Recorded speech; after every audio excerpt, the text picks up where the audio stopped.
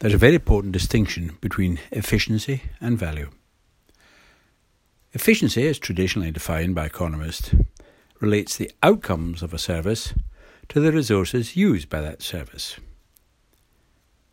Outcomes related to resources used.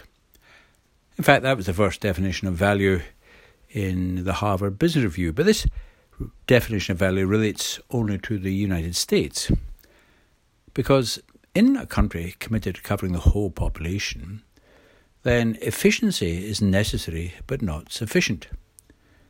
For example, a famous study from Oxford showed that the rate of hip and knee replacement was only about a third in deprived populations than in wealthy populations. So even if the efficiency was the same, there was a serious problem of equity.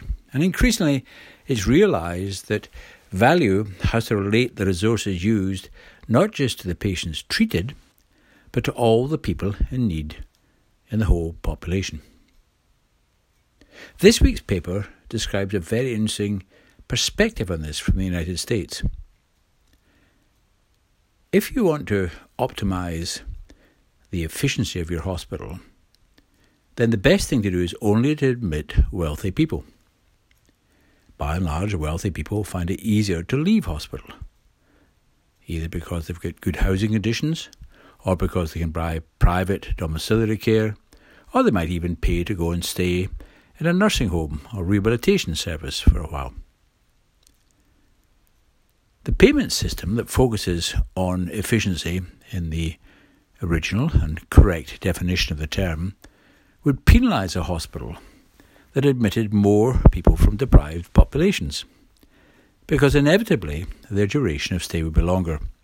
And in this important article, an attempt is made to adapt the formula to take into account the nature of the population being served and the nature of the patients being admitted, as well as the outcomes and the resources used.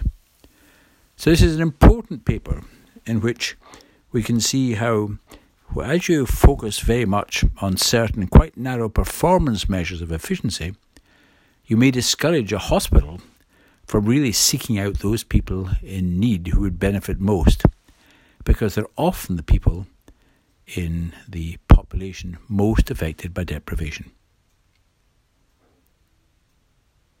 In general, we need to include equity as part of the value equation, as well as efficiency. We need to think that we're optimising the use of resources for all the people in need in the population, rich and poor, as well as optimising the use for those who actually reach the service. That's the message of this article.